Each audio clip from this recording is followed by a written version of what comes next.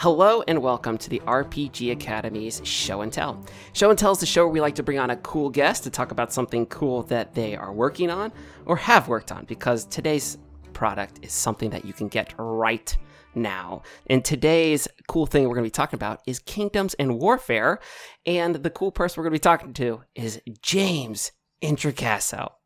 Welcome, James.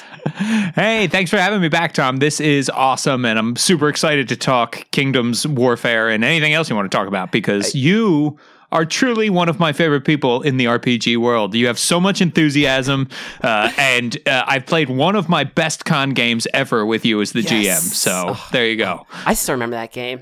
It was so much fun. It's like, when you get a con game, when you have like good players, and then the GM is really, everybody's kind of vibing. It's just, I love it so much. It's gonna be good to get back to conventions. It really is. We were talking a little bit about it, but so beforehand, so we're excited. We're pumped. We're ready. Yes, we're ready. We are. Yeah, I'm glad that you recognize my enthusiasm. All right. I also recognize your enthusiasm. So I am so excited to talk to you, because I feel like it's been you used to be a staple in the podcasting community, and you abandoned us.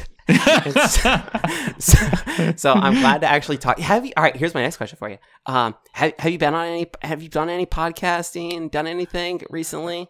I do. So I'm trying to think. I know recently I have done some podcasts. So I was on the Tome Show, the old stomping grounds over at the Tome Show, to talk about Arcadia, which was really a lot of fun, which is a 5th edition magazine that we make over at MCDM. I try to do stuff here and there, but I did hand off Tabletop Babble, which was my show, to Amber, who is Rocket Orca, part of the Geekspective network. And I gotta say, it's flourishing. It is the 2.0 upgraded version of that show. And I love being a listener to it. So I am very happy to be rejoining the podcasting world here and now with you. One night only, right here. No, Tome Show. I mean, obviously it was great when you were on it, but I feel like since Amber's taken over, James, don't get me wrong, you did some great interviews. Listen, but we've got it's been a little bit different. We've got to hear some really different games since then. So it's been cool. Yeah, one reason I wanted Amber to take over the show is because Amber was like, I would really like to talk about like a lot of indie games, and I want to talk to indie game designers and have this focus. And I was like, absolutely, that sounds amazing. So I found some great games because of listening to the Tabletop Babble with Amber. So like we are really doing well in that department, and they have some big news coming as well with the show. They're expanding it. They're doing all kinds of cool stuff with Tabletop Babble. So I highly recommend people go check it out. I laid the foundation, you know what I mean? But that building that they're building on top of it is big and beautiful. That's awesome. Yeah. So, all right. So we had Tabletop Babble. You left there to go do some new things. And now you're working for MCDM. Yes, yeah. So I work for MCDM, which is Matt Colville's production company, and my title is lead designer. And so I work there. Matt is the design director, and we sort of work hand in hand on stuff. Matt says, here's the big picture. This is what I want to do. And then I figure out kind of how to do it with him. And we go back and forth. Sometimes I pitch him ideas, says, that sounds great, let's do it. Or he says, let's not do that. So that kind of thing. And we, that's how our products are made, basically, is Matt and I come up with them together, and then we hire freelancers and editors, and we work with the art team to get it all put together and made, and our production team, which is incredible. So yeah, that's how these products come to be, and that's. There's so much I want to. All right, so there's so much I want to talk about that. Just in that. All right. So first off, Matt Colville. So it's funny. The other day, I want to know what's it like working with him, because the other day I was watching one of his videos, and my wife is sitting next to me doing some other stuff, and all of a sudden she just kind of says out of the blue, she's like, "Why is that man so intense?" Because she plays board games and RPGs, but she's kind of like, she doesn't like get into like who is who, and so I was just like, that's his brand. So what's it like working with Matt then? So you know what's great about Matt is he's very authentic, and he gives like on his streams and in his YouTube videos, he gives what he calls the straight dope, which is that he's not going to tell you something he doesn't really believe in, right? And he's not going to say, if you ask him a question that there is an answer that he can't give, right? He'll say like, oh, I can't give it, rather than sort of make it up or spin it or that kind of thing. And oftentimes he'll talk a lot. In fact, he's got streams on Twitch where like, he'll like say like, this is future products we have coming up. And this is, you know, like we're not under the sort of veil of secrecy a lot of other RPG companies are under, because Matt's always talking about what we're up to and what we're doing, which is really great and freeing as an employee. It means I can talk about what we're doing, right? And so that's what a lot of what it's like is like Matt is that level of enthusiastic and genuine and intense, like you said. You know, like that's what working with him is like. It's very much like, hey, here's this thing we should do. We should do this. But the flip side of that is Matt is also very he really trusts the people that he hires, right? And so Matt will often say like, he's the CEO, right? He could tell us to do pretty much anything we want. But if he has like a disagreement with the art department and the art department says like, no, we think this is the way to go with the art, he'll say like, oh, all right, well, I trust you. You know more about art than I do, right? And Matt and I will, when we make design decisions for things, you know, I'll say like, Matt, I really believe in this. And he'll say like, okay, well then let's do it. You know, like let's go in that direction with it. So he is really like the best boss I've ever had in that sense that like he hires people to do a job and then lets them do it, but is also there to support them and inspire them when like a good boss.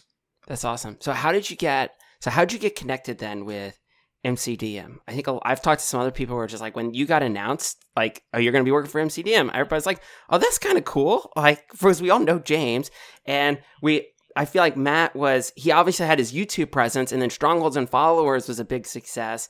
And all of a sudden, and now James Introcaster is jumping on board. Everybody's kind of like, okay, all right, this is big. So how'd you guys make this connection then? So Matt put up in early 2019, put up a post that said like, hey, we're hiring writers for a small project. It pays 25 cents a word. Who wants to get in on this? And I thought, well, I've never seen 25 cents a word for RPGs. And, you know, there were some job requirements that were like, you should know about Matt's world. You should, you know, and I'd watched some of his videos before, but I wasn't like an MCDM super fan or anything like that. But I thought, you know, I've got some chops. I've written some D&D stuff that I would apply. And you know, I wrote a cover letter that said like, hey, you know, this is who I am. Here's the resume that I have, and I'd love to come work with you. I think what you're doing is really cool. I love that you're able to offer these high pay rates to writers. And that's like the kind of company I want to work for. I can learn the lore, you know, like, and I'm going to start now looking at videos and learning the lore and that kind of thing. And then months later, I hadn't heard anything back. And I thought like, oh, well, they probably picked somebody more qualified, like who understood what was going on. And eventually, it was the end of that year. It was like October. Matt got in touch with me and was like, hey, we're starting to hire people for that project now. Are you interested in coming on as a freelance writer? And I was like, yeah, absolutely. So we started to work together on that. And then that project turned into Kingdoms and Warfare. Okay. Yeah. And then halfway, so I was working with Matt on that. And then he said, I have this idea for a magazine. Would you like to be the editor of that? Which is Arcadia, our 5e magazine that we put out monthly. And while we were working together on that, Matt said, you know, I'd really like to offer you a full-time job here. Will you take it? So I was freelancing with them for over a year before that actual job offer came through. And then it was like I was pretty much working on MCDM stuff every day already at that point. So it was a very easy transition in.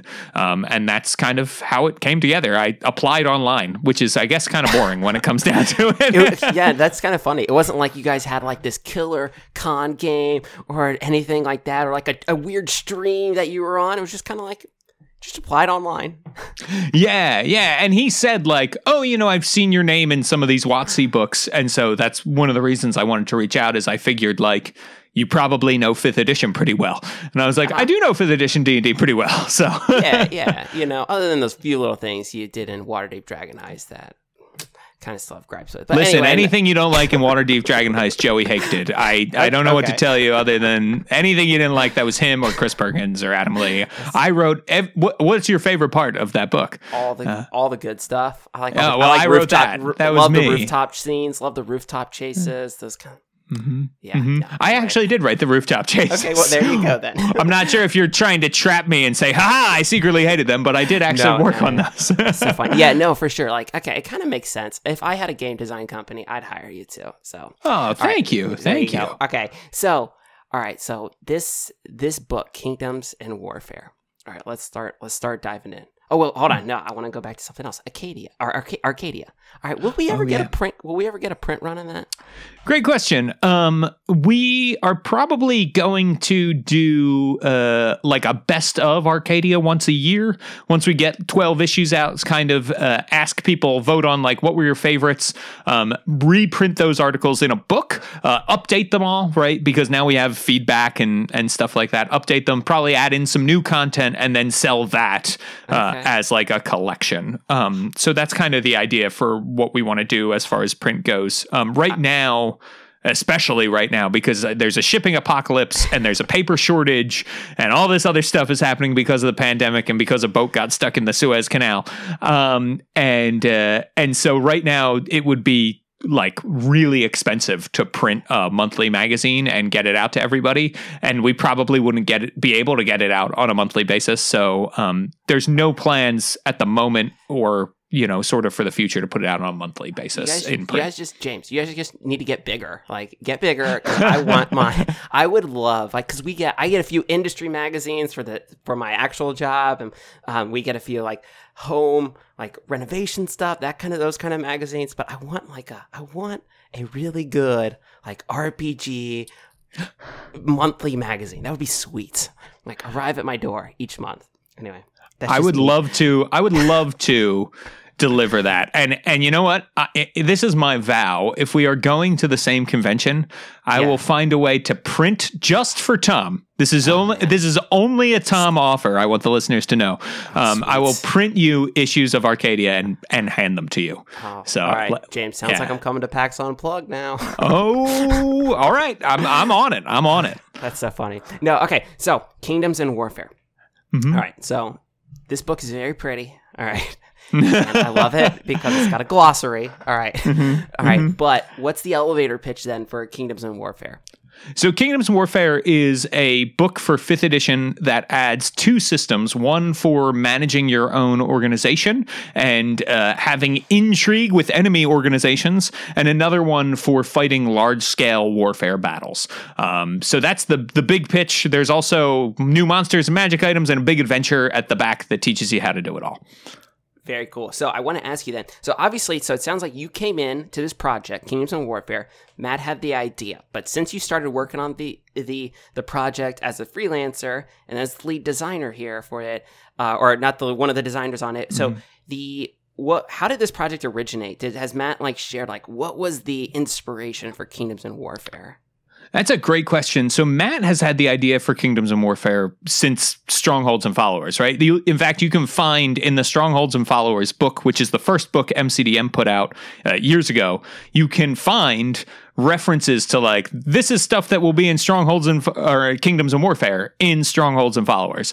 So he knew that was the second book he was going to make. And one thing that people should know is that Matt is really the lead designer on Kingdoms and Warfare. So I'm the lead designer kind of from everything after that at this point, but the design in the book had already started. Matt is the lead designer for it, and a lot of credit to him because this is a big book that took a lot of work to put together. So that's kind of the idea, is that I'm sorry, I feel like I've lost my train of thought because I'm trying to remember what your question was, Tom. No, just how the idea originated. Where did this book come from? So I think the idea came from Matt had worked on in 3rd edition. Do you remember 3rd edition Dungeons and Dragons? I'm a 5th edition baby. All right. Yeah. So 3rd edition he had worked on a third-party book. Matt did a lot of role-playing game writing early in his career. Had worked on a third-party book that was all about war and warfare. And so that was where that came from. And I think the idea for kingdoms and like running your own organization, right, which is really the kingdoms half of the book, came from the fact that Matt has a lot of games where that's what the sort of the focus is, right? His game, The Chain, is all about the leaders in this mercenary band called the Chain of Acheron, and how they deal with these issues that come up against their organization. And so Matt likes that kind of play, large scale battles, and he's always integrated that stuff into his home games. And so that's why I wanted to bring it. Same thing with Strongholds and Followers. He's always integrated that stuff into his games. And that's why he was like, well, I sort of know how this works already, so I want to bring it to the front. Sweet. So thinking about this then, so basically you have 2 brand new systems that are now, you can bolt on to 5th edition. All right. So I started reading this book. All right. And I started noticing there is a lot in here, and there's a good amount of rules. This is not just there's a lot of flavor and inspiration in here, but there are some really well-defined rule structures here. So as I look behind you and see a box set of Gamma World and everything, I need to ask you that. How crunchy is this book? And from a design perspective, are you a kind of a crunchy person? Yeah. So I love all role-playing games, right? I am a big fan of, I'll play anything from Lasers and Feelings and Honey Heist, to Pathfinder 2 and Exalted, right? And anything even crunchier than Shadowrun. And I love them all. So as a player, I want to make that clear that I don't have like a preference. As a designer, I prefer to work on usually something a little crunchier. And if I'm building a game from the ground up, it's usually a little crunchier. And so this system is meant to go hand in hand with 5th edition Dungeons and Dragons. I think Dungeons and Dragons it can be a crunchier game. And one reason this is a 320-page book. One reason it's so big and dense is we wanted to give you options within, right? So like the rules for running an organization are there. A lot of them are pretty intuitive because they work the way you would expect. You roll a d20, you add a modifier, you compare it to a target number. If you beat or meet that target number, you do the thing you want it to do, right? Like that's sort of the basic core rule of D&D. We haven't really changed that. And then there are pages and pages and pages of like, if you want to run a thieves guild, here's how they work. If you want to run a mercenary band, here's how that works. Here's how a hag coven enemy realm works, right? Here's how a realm run by a bunch of dragons works. And so a lot of the dense rules are that kind of thing. And I like that. I like to be able to say like, okay, we've got the core. Now let's iterate all of these other fun ideas. And I also like working with other people on that, right? Because I will probably only generate so many ideas, but as soon as I bring in somebody else, they're going to come up with something that still fits within that system that I never would have thought of, and it's going to make my brain explode and fire out of my ears because it's like, yes, that's brilliant, and that's so perfect for hags or fae or thieves guilds or whatever it may be. So it's a lot of fun. Yeah, now that you say that, there's no way one person could ever do this. I was just going through the sheer number of units in the warfare section. It's just like, there are so many options. So what was it like then, kind of diverging a little bit? So who was the team behind this book? Who helped you create this book then? Oh yeah, we had a ton of great designers and great editors on this book. It was not just Matt and I, or Matt and me, I should say. It was also so Teos Abadia wrote that adventure that I was talking about that's in the back of the book. It's actually a sequel to the Strongholds and Followers adventure that cool. James Hake wrote. So if you can play that one and then you can play this one. And Laura Hirschbrunner edited that adventure and brought it all together in a really, really great way. So that was the team on the adventure. And then as far as designers for the rest of the book go, we had Gabe James, who people probably know. now, Mackenzie Day Armas, who works for Wizards of the Coast now, Justice Armand, Sam Mannell worked on the book, and Celeste Konowich. So that was the design team. And then also Sadie Lowry came in as an editor. Very good. And Scott Fitzgerald Gray came in as an editor. And we had a whole team of sensitivity readers who looked at it, who are basically editors in their own right. And then we also had this amazing team of playtesters who came together and really hammered hard on this thing. And so, like, I consider all of those people together kind of the design team on this thing and putting it together. And that's just words. Yeah. What's cool about that also is a lot of those names you said, they're not brand new, but within the last 3 or 4 years, a lot of those designers are pretty fresh faces. I mean, a lot of them we know on Twitter. I mean, and obviously, I know Justice, and so it's like that's a lot of cool new folks there doing stuff. Yeah. And that was the thing, is we wanted to work with a lot of different people to get kind of different perspectives, because the many of the realms, particularly the ones that are controlled by like NPCs, are themed around like an ancestry or what we would call a race in D&D, right? So there's an orc realm, and there's a hag realm, and there's a elf realm and a dwarf realm and all those kinds of things. And so we wanted to be able to say, like, Matt grew up in the 80s playing D&D, right? And he was like, let's bring in some other perspectives here. Let's bring in some fresh perspectives, people who like are going to put a new spin on what these different realms can be, and not just the ancestries, different spins on like, what does it mean to make a demon? How can we make a cool new demon? Let's bring some new ideas in there. What does it mean to make, Bardic College as a realm? What does that look like? And put that together. So it was really fun to be able to jam with all of these people who were truly brilliant. That does sound pretty cool. So let's talk about, all right, so the first section's, to me, this book is broken down, like, you got 2 big chunks. You got the domains and intrigue, and then you got your warfare. All right. So what is an intrigue? Oh, great question. So intrigue, right, is basically like combat between organizations or realms, or what we call domains in the book. So your domain exists in a world with other domains. You might run a thieves guild, and there might be an enemy thieves guild. There might be like a wizard tower. There might be a church over here to a god. And then there might be like a necromancer who you're trying to stop that necromancer. And then, hey, that thieves guild that you're rivaled with is going to go join the necromancer unless you stop them. And, oh, by the way, these NPCs over here, these organizations may be willing to lend you aid. And so intrigue is the spying, the backstabbing, the sabotaging you do of each other's organizations before like a head-on direct conflict, right? Where your organization fights their organization. That would be warfare. But everything that leads up to that is intrigue. Okay. So I really liked so this is me, full honesty. All right. So good. I will probably never use the warfare rules, just because it's not something that I don't really do a whole lot of combat in my games anyway. So I'm not one who's like looking for more ways to do combat. But the domain and intrigue section, this appeals to me on so many different levels.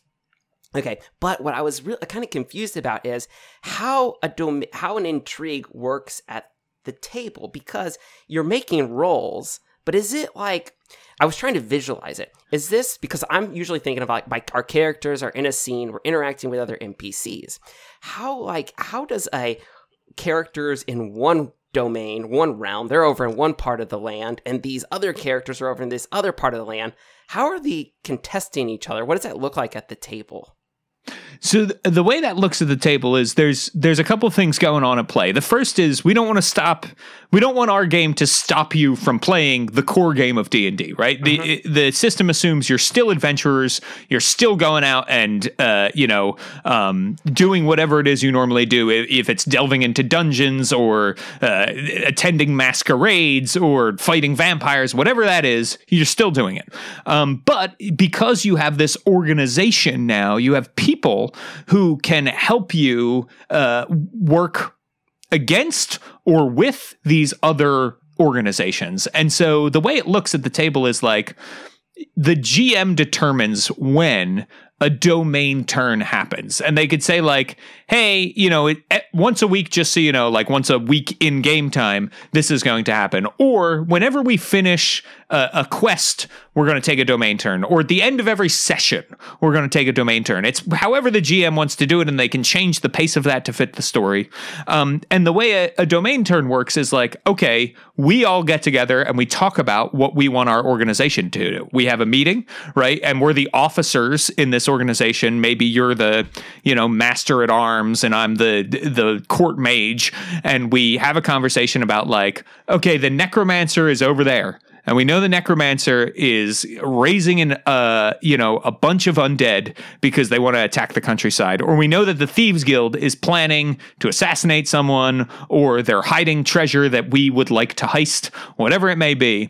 We have this whole organization of people. What are we going to ask them to do? And so you say to each other, like, okay, we come up with a plan. We'd like them to do this.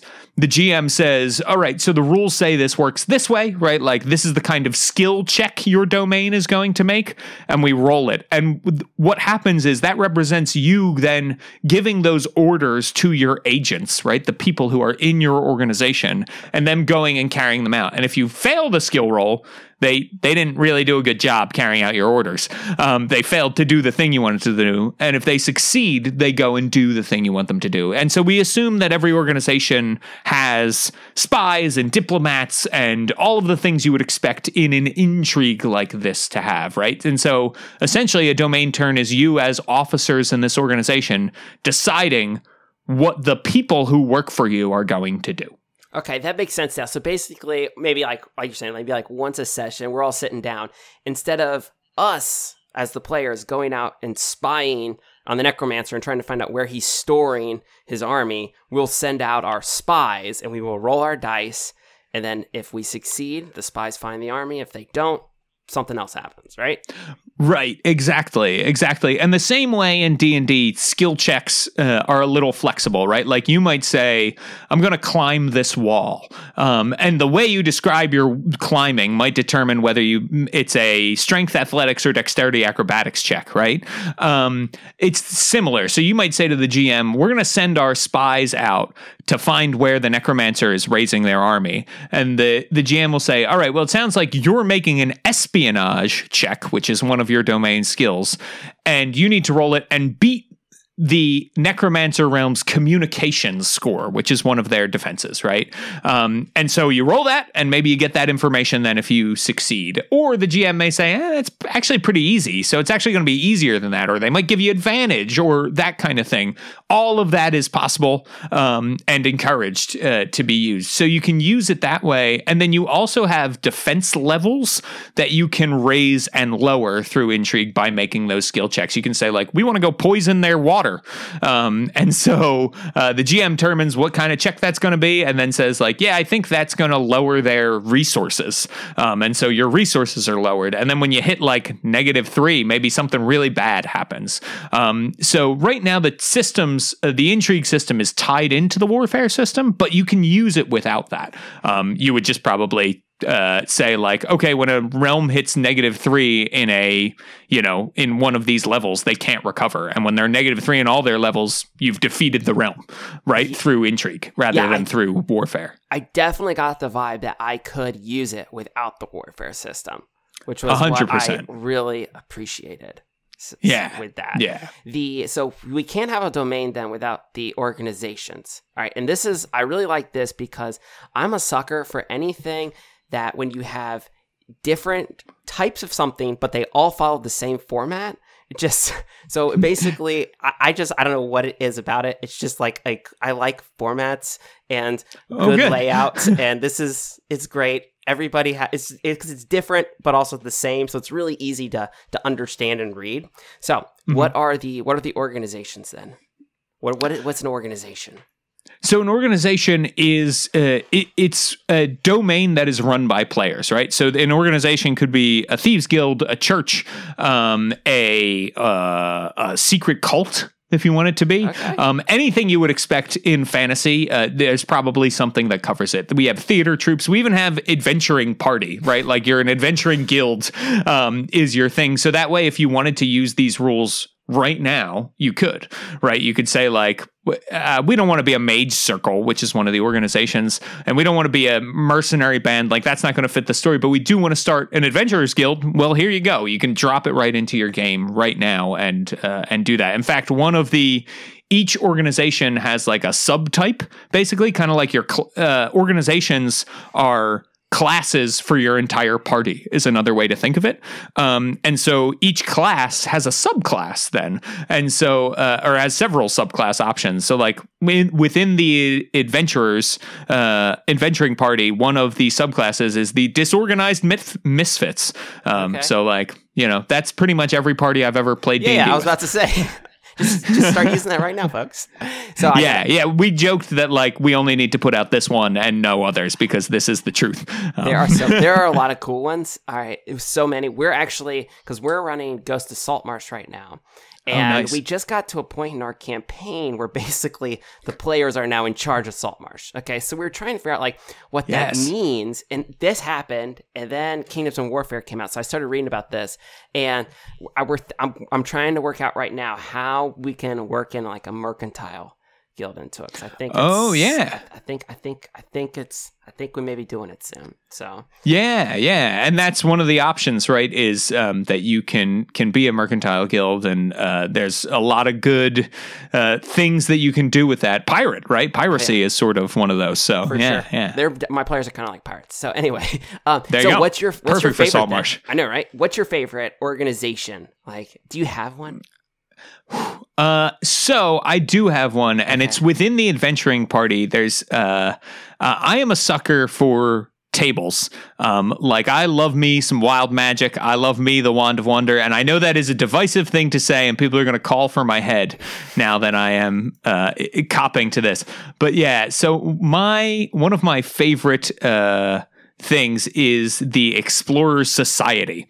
So they're one of the sub classes of the or the specialization is what we call them within the adventuring party, and it's because they have when you join an organization, you gain access to these powers, which are special things your characters can do, and one of those powers allows you to roll randomly on a table and get a random effect. And I'm a sucker for that. And it's funny because some of the testers, as I said, this is a divisive thing. Some of the testers were like, we don't like this. You should not have this in here. People hate this. And I was like, people do not hate this.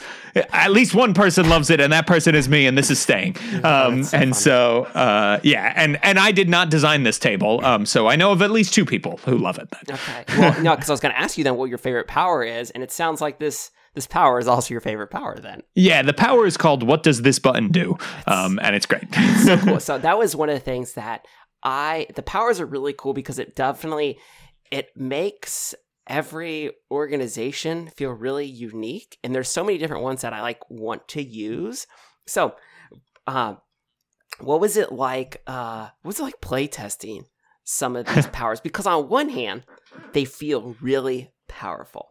All right. Mm-hmm. But they also are definitely limited based on how you guys allowed them to be used. So what was it like designing the powers and playtesting them then? So it was a lot of fun. Our playtesters really liked them and really tested these hard. In fact, we had a playtester named Dig who really went very hard on the powers and trying them all out with groups and stuff like that. And what was cool about these is they are really powerful, but you can only use them when you're in combat with an enemy officer. So that enemy also has powers from their domain, right? And so that's sort of how we balanced it out, was we said, well, as long as the powers are equivalent across the board, then it's okay for you to have them because the monster is also going to have them when you face off against them. Gotcha. So then I can't remember. Is there a limit then how often you can use the powers?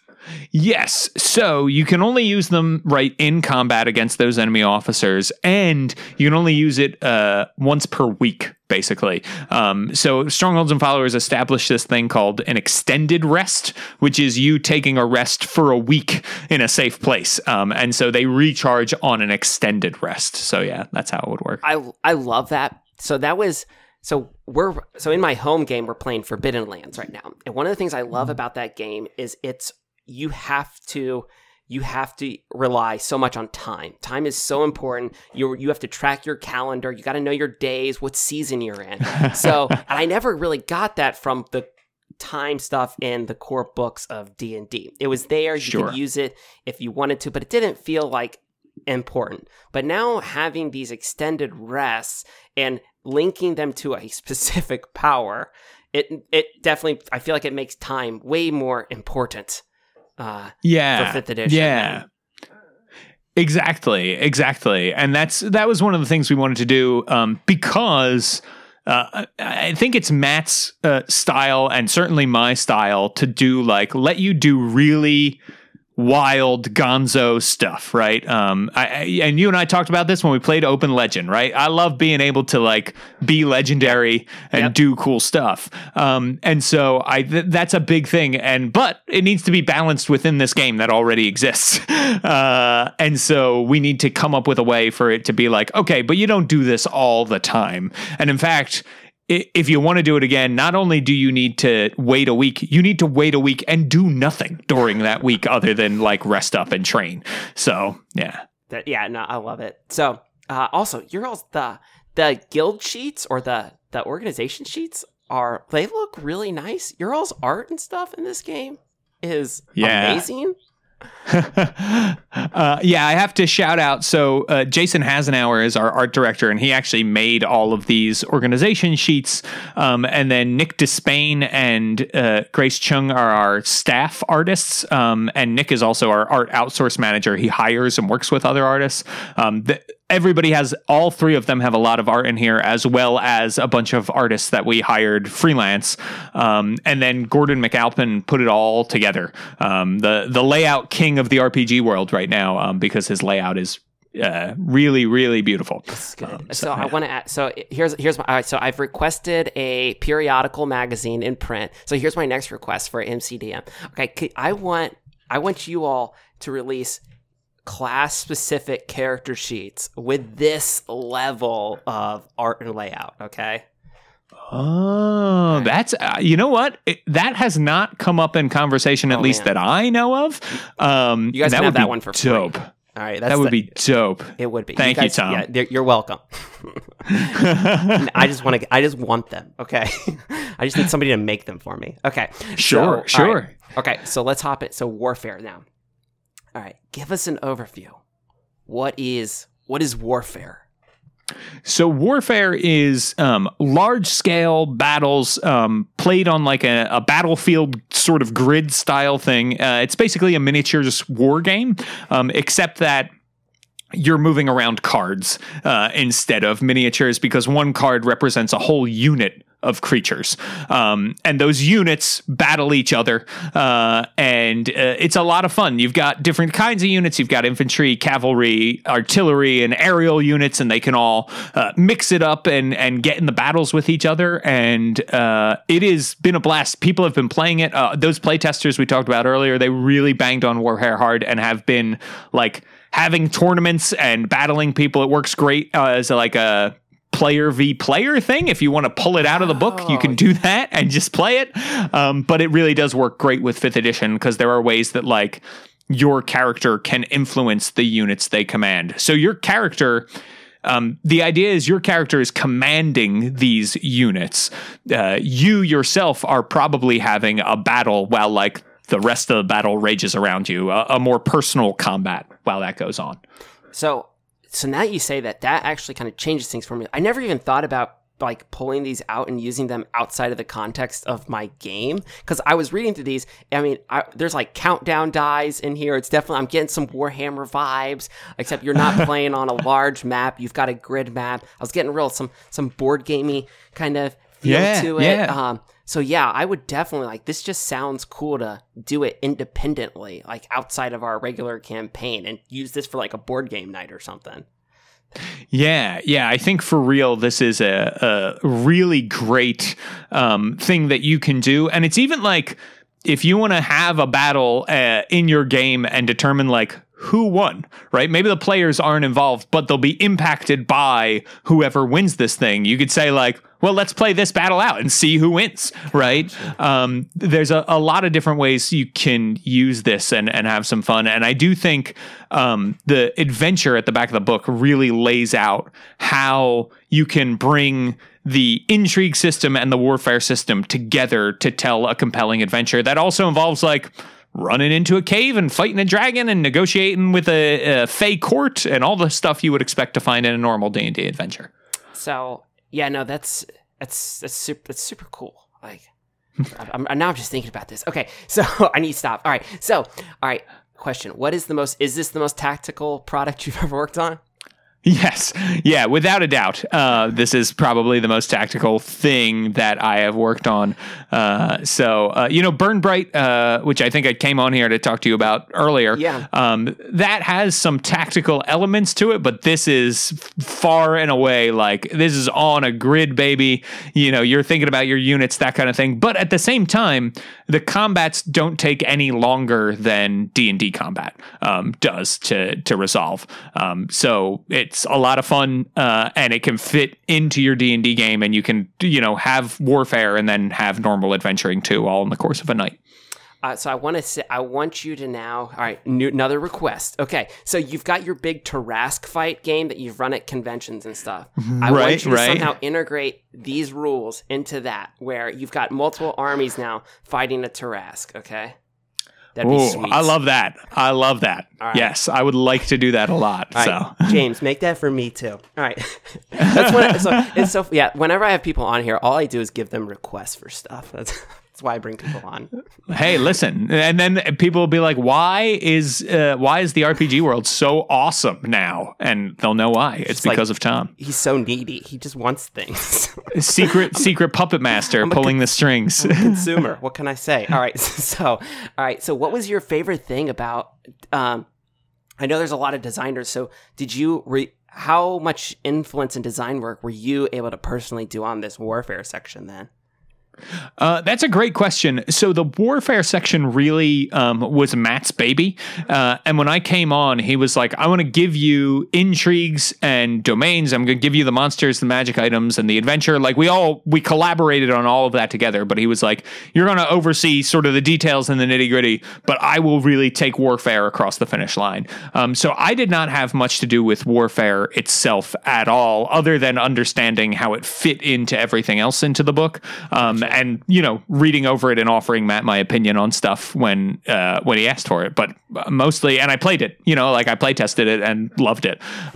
So I have a pretty good understanding of warfare, but as far as the actual design of warfare goes, I have not had much influence at all. Gotcha. One of the things, so I wanted to ask you about units then. All right. Yes. So this is I like this because I like you guys have the printouts of the different units in the back where they're just all kind of listed right there. That appeals to me from like a collectible card gaming kind of aspect of myself. All right, but so there's tons of different units. All right, what is a unit, and can you then explain like the difference between a tier 1 unit and then all the way up to the level 5 to give us a good range?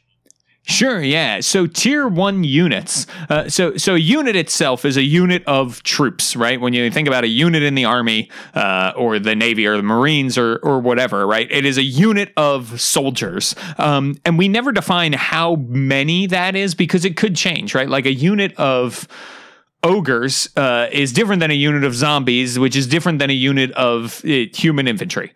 And so we have these different units that are divided in those ways, sort of by monstrous type, right? So you might have a unit of lizard folk, and you might have a unit of like a purple worm unit that's just one giant purple worm creature crawling its way around. And you might have a unit of ogres that is more than one ogre, but not as many as there would be in that lizard folk unit, right? And then those creatures you use to build your army. And tier 1 are your least powerful units. So your units, and often called basic units, right? It's people like, they have names like human infantry or zombie infantry, that kind of thing.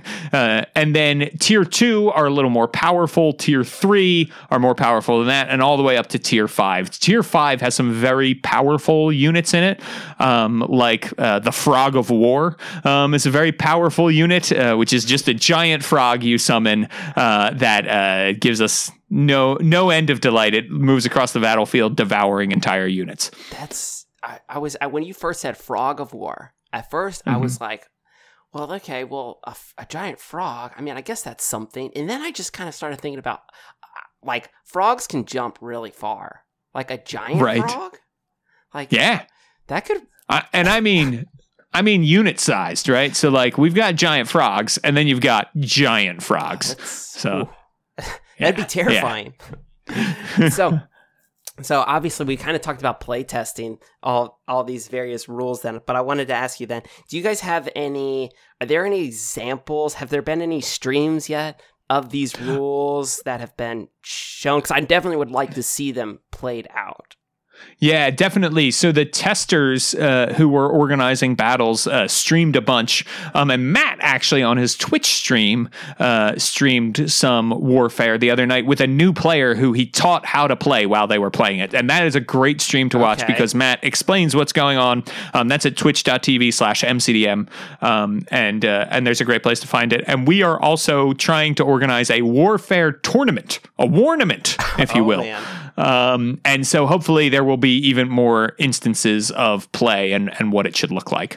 So yeah. Have you all talked about potentially having MCDM like have an official presence at like conventions at all and do this kind of stuff?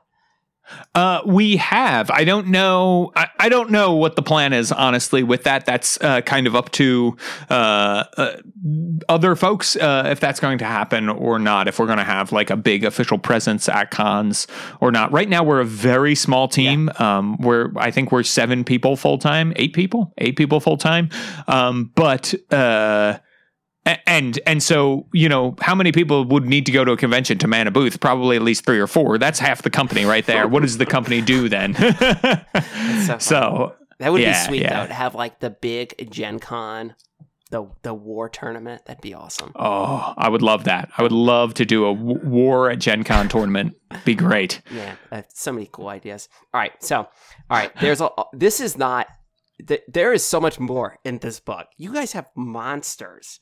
Right? Mm-hmm. I was not expecting there to be monsters. I was just like, we get domains, we get intrigue, we get some warfare rules. But then you all are dropping like super high level CR monsters on us. I love that stuff. So good. Yeah. So that what was like? Tell us a little about what's some of the monsters in this book. Yeah, so the monsters in this book, one of the most popular videos Matt has put out is called Action-Oriented Monsters. It's where Matt sort of shares like how you can take a regular creature and turn it into a boss monster, right? Okay. And this follows that philosophy. We have action-oriented monsters in the book. They have villain actions, which are kind of like legendary actions, but instead of like 3 things that let you increase your damage, you do one big thing each round that kind of escalates. And it might be summon an ally, it might be that kind of thing. They're a little complex to run, but that's because the idea is they're running more or less alone. You might have a few simple to run henchman creatures there or whatever, but this is mainly like, this is a boss monster that is meant to take on 5 or 6 characters at the same time. And so that's what these are. They're like, and they're big, they're evocative, they have cool stories associated with them to help you like find where they fit into your game. And you know, who knows, someday you might see some of these monsters at the end of an MCDM adventure as something that people could fight if that's the kind of thing we make. All right, a CR 29 gemstone dragon. Oh yeah, that is actually a plane. So she is a plane, and like she can swallow you and bring you inside her, which is its own plane of existence, right? And she like breathes time, basically, like all of this wild stuff. So that's a Justice Armand creation. Matt came up with the lore, and Justice went ham with it and really just did a beautiful, beautiful job with that. Yeah, our Onyx Dragon. Oh, the art is also is very good. Yeah. I love it. Also, just CR29 monsters. I'm at this point now in my campaign, our Saltmarsh campaign, where we're starting to get up towards level 20, and the goal is to get to level 20 with it, which nobody intended a Saltmarsh game to get up there. We're just riding on pirate ships. So I'm keeping my eye on lookout for like some real high level stuff to throw at them. So. Oh, good. Well, you could always have an Onyx Dragon emerge from the ocean and mess with them. Swallow them up, send them to the plane of stomach. Okay, so, all right, so much stuff. We've got an adventure. We kind of briefly touched on it, but I have to ask you then, there's so much stuff in this book. Was there one thing in here? I love asking people to like say like give me definitive answers. All right, what's your favorite thing in this book? So I am really, really proud of the adventure in the back of this book, which is funny because like it's the thing that people have not gotten to yet because, they start at the beginning of the book and this is all the way at the end. Also, when they get to the adventure, they're like, well, maybe I won't read this because what if I end up as a player in it? I don't want to, know all the secrets or whatever it is. But I am so proud. I think this adventure is really solid and it's sort of the capstone because it brings all of the other systems that everybody worked super hard on together in what I think is a really great way. And I had a lot to do with coordinating the development of that and developing it with Teos and Lara and the playtesters and stuff. So for me, it's definitely the adventure. Plus, like the adventure has some of my favorite art in it. So I'm very excited about that. I think the maps are awesome, and I think the art that we're getting is divine. I love that you all made the decision to like when you get to the adventure, like the first page, it's almost like it's its own like cover. It's almost like it has cover art like in the book, and it was like you're flipping through, and it's like this full page spread right there. I was like, this is cool, a little different. Like it's so good too. I love it. Yeah, Jason is big on, our art director is big on like, when we're between sections, we should really have like full page art that lets people know you're in this thing. But then also we should just drop some full page art in there because we've got it made and it's cool to have, right? Like there's this picture of sort of an alienish temple in the adventure that is this just a giant full page, beautiful piece of art. There's so much great art. Like really. The Necromancer Castle thing, I'm getting some real strong Castlevania vibes from that. Yes, right? That is awesome. It is so incredible. So, yeah. That's super cool. I'm sure it must have been just so awesome working on something like this. It's really cool to see products of this scope starting to come from other companies. I mean, we all love WotC, but it's just cool to see like other stuff out there. So, yeah, it is. And, like there's a lot of people, a lot of great companies doing things like this now that are able to, get on and do this. And it's because of really great people taking a chance on companies, right? And saying like, yeah, I think I will use a third party thing, or I'd like to have this on my shelf, or I want to read it.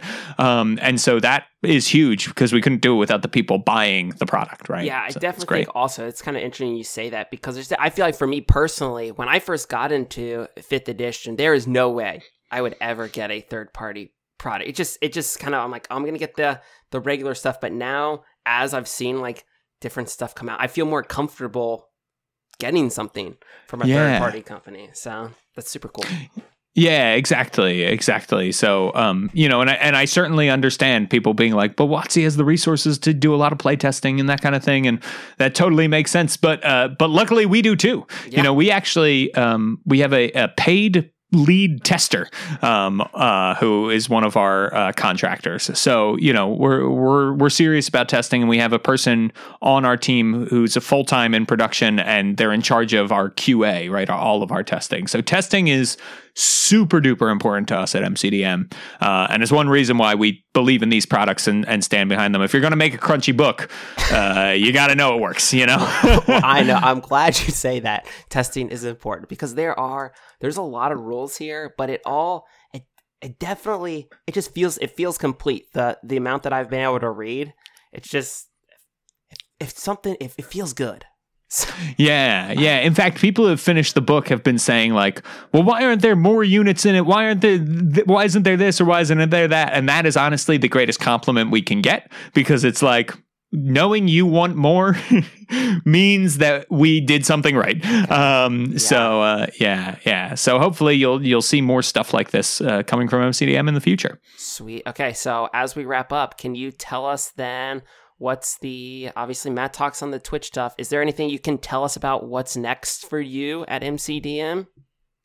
Yeah, so we have already said this. We're making a monster book is our next thing, but it's going to be because we're at MCDM and we're not just going to put out a monster book to add monsters to your game. We are putting out a book that is meant to replace your monster manual. So it's going to have like our version of the goblin, our version of giants, our version of classic creatures that you can put in there. And it's also going to have rules for minions, which are like one hit and die hench creatures. So you can have like a fun battle with a horde of enemies. And it's also going to have our rules for companion creatures, which are going to be creatures that like you can have as a pet. So that, and then our next class coming out is the Beastmaster class. And the Beastmaster class is going to use those companion rules. And it's all about like you and your animal pet going around doing cool stuff together. So yeah, that's so cool. Whenever you say Beastmaster, I just think about Shane from Total Party Thrill, like the amount that he complained about the Ranger Beastmaster. So hopefully this will do it for him. You might say that this class is inspired by the people like Shane and his comments.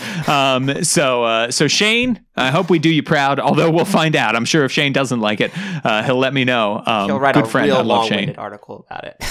Right, exactly. So that's the plan, is to go in there and do that and make those things. Those are the next things you should see from us. Long term, I'm hoping we make our own RPG. I don't know when that'll happen, but that's something we'd love to do too. That'd be so cool. I'm hoping for another. Yeah. I'm hoping for another science. I know you did Burn Bright, but I want another science fiction game, James. Final request. Well, listen, anybody who knows Matt Colville is going to know that man loves some science fiction, loves him some Dune, and some other stuff. So you might see some. He can even do a weird soundtrack for it with all the stuff he does. He could, yeah, that's right, with all of his synth training. That'd be great. All right, so much cool stuff coming from you all. So with that, we'll go ahead and wrap things up. James, where can people find you on the interwebs if they want to interact with you? Yeah, best place to find me is on Twitter, twitter.com/James Introcaso, INTROCASO. Okay, sweet. And where can people go to get Kingdoms in Warfare? So if you go to MCDM, the MCDM shop, which I think if you go to mcdmproductions.com, there's a link to the shop there. Or if you search for MCDM store on your search engine of choice, DuckDuckGo, it will show up. So so that's how it'll find it. That's super cool. All right, yeah, for sure. James, once again, thank you so much it was good catching up. So. Yeah, it really was, Tom. Thank you so much for having me. And I mean it. You are doing good work in this place, and I am so happy to have you as a pal, as an amigo, a friend. Appreciate it. That's no super problem. Cool. All right. So anyway, folks, we're gonna wrap things up like we always do, and you know the motto. Don't forget, folks. If you're having fun, you're doing it right. Thanks. Thanks for listening to the RPG Academy podcast. We do this show out of love for the hobby and the desire to be ambassadors, welcoming more people into this community. All of our website content will always be free to use and utilize. But there are expenses related to the show. And if you enjoy what we do here, then please consider supporting us in some way. You can do so as simply as rating or reviewing us on iTunes or your podcatcher of choice. If you're going to purchase anything through Amazon or DriveThruRPG, consider using our affiliate links first, and then we'll get a small percentage sent back to us. You can do a single direct donation through PayPal using the paypal.me/therpgacademy, or consider joining our Patreon campaign at patreon.com/therpgacademy. And for a donation as low as $1 a month, you'll get access to lots of extra goodies, including bonus minisodes, invites to monthly one-shot games, one-sheet adventures, and more. Please consider following us on Twitter and Facebook, or join our Discord, where we like to try to keep the conversation going with our fans as best we can, and are always looking to talk and chat more. Or do none of that. Just continue to listen and enjoy our show, because honestly, that's enough. Thanks, and remember, if you're having fun, you're doing it right. We'll see you next time.